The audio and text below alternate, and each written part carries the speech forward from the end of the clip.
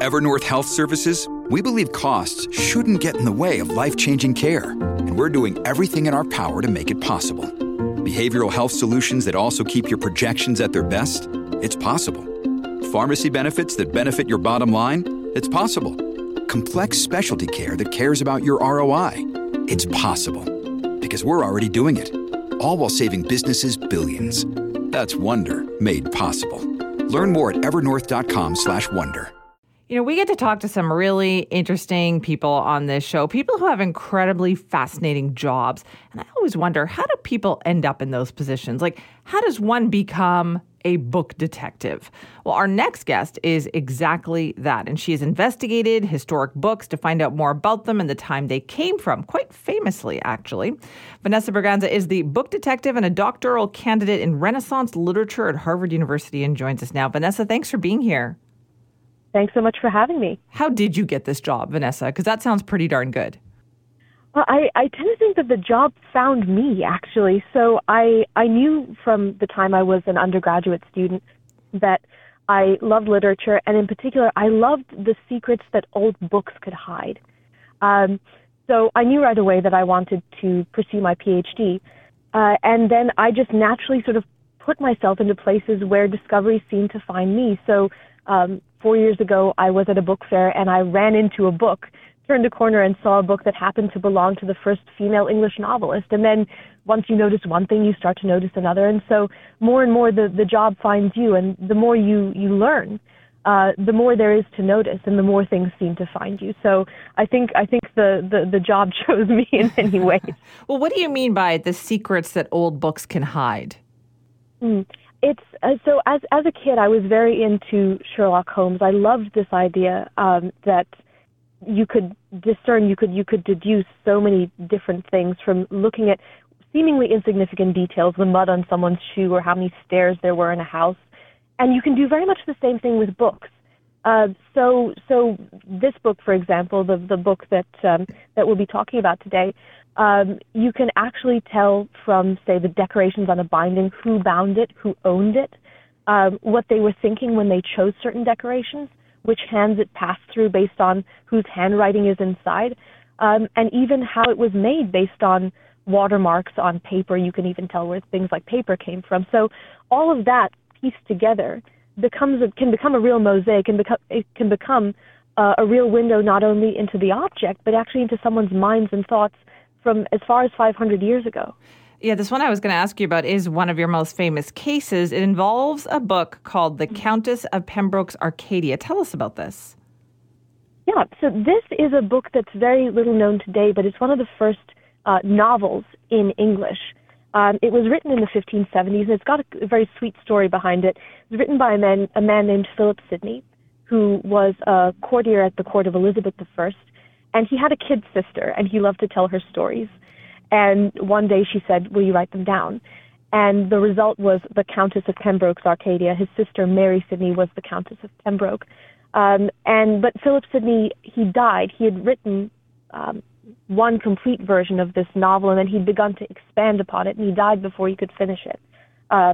So Mary Sidney found herself in a really tragic position when her brother died, that she had this pile of unfinished manuscripts, the Arcadia among them, this book that was written for her. So it's got this very poignant story behind it, even though not many people know about it today.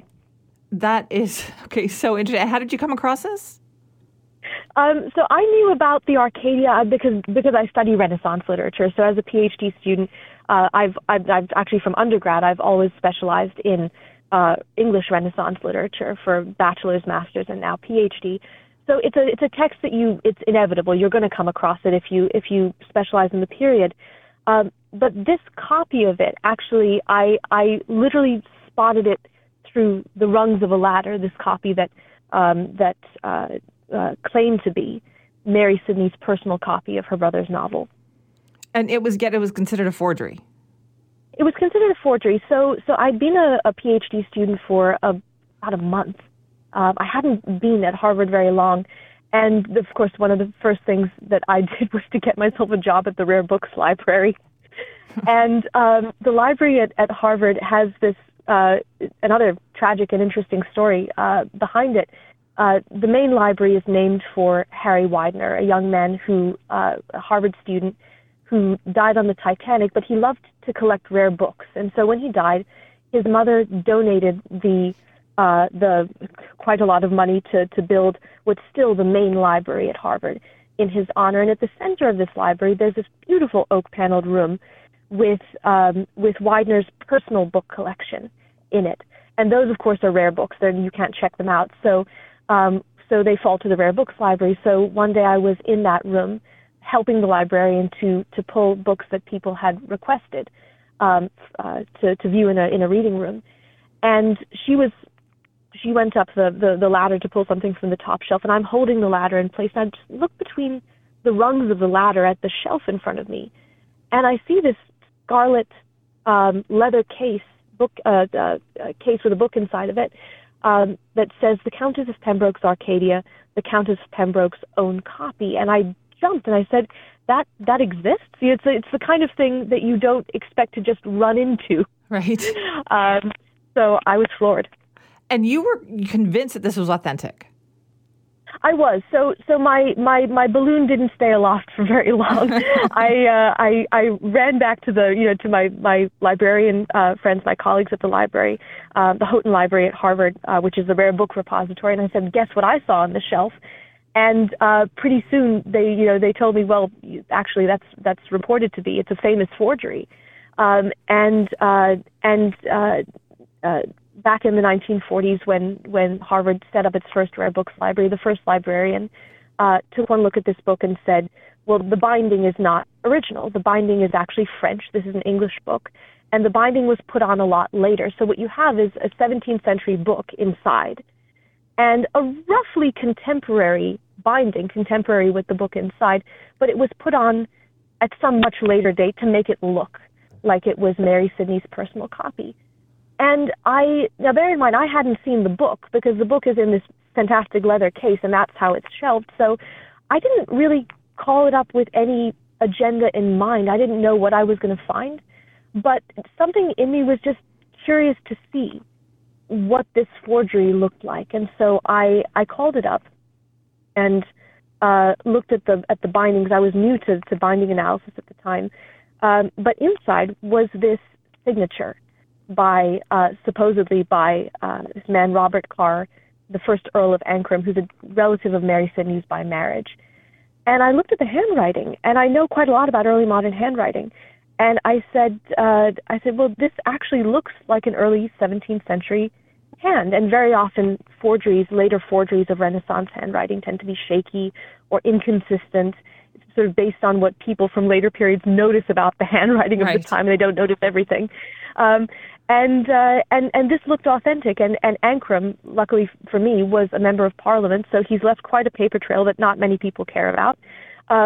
And so it didn't take very long for me to pull up on the rare document market receipts and things that he had signed, and they all matched the signature. And that was when I knew there was something else going on here. But Vanessa, it's not easy to convince people in the academic world to change their minds about something that they remained like, they were like, nope, this is it, right? This is like done. How did you do that? How did you convince them that, no, you're wrong? Well, I think that the signature was a real, the fact that it was a dead ringer. I mean, handwriting is much more telltale and much more, much easier to make a case for than something like a book binding, in which you're analyzing the type of leather, the grain of the leather, all of which are very qualitative. They're part of the case for this book, but they're more qualitative than a signature, which is like a thumbprint. And so I started by retracing the librarian's steps from 80 years ago. And I was able to reproduce his logic. And I think this is what convinced people, because he had looked at it's interestingly sort of this classic case of judging a book by its cover. He looked at the cover and said, correctly, actually, this is not the original binding. But his conclusion from that was the whole book is a fake.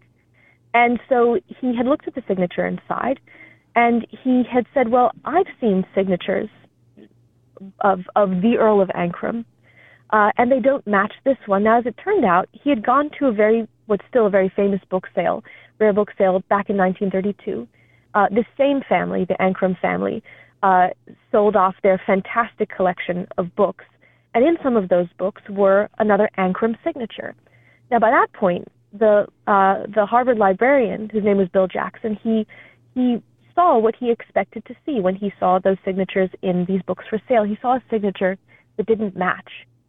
But as it turned out, if you go back into the catalog for that sale, they're signatures by a much later Earl of Ancrum. The hand is a 19th or 20th century hand. And early modern handwriting, Renaissance handwriting, is very distinctive. Many of its letter forms are quite different from the handwriting that we know that right. really begins in the 19th century onwards. So he literally judged a book by its cover. So I think that what was persuasive about my case was, number one, the handwriting did match, and I could show samples of Robert Carr's handwriting that this was the signature in the book. And number two, I could show why the other conclusion had been wrong and reproduce exactly what happened. So I think that put the lid on it for people. You know, Vanessa, you've just very accurately explained why your job is so fascinating, why you're so lucky to do this work. It was amazing. Thank you so much for your time this morning. It's my pleasure. Thank you so much.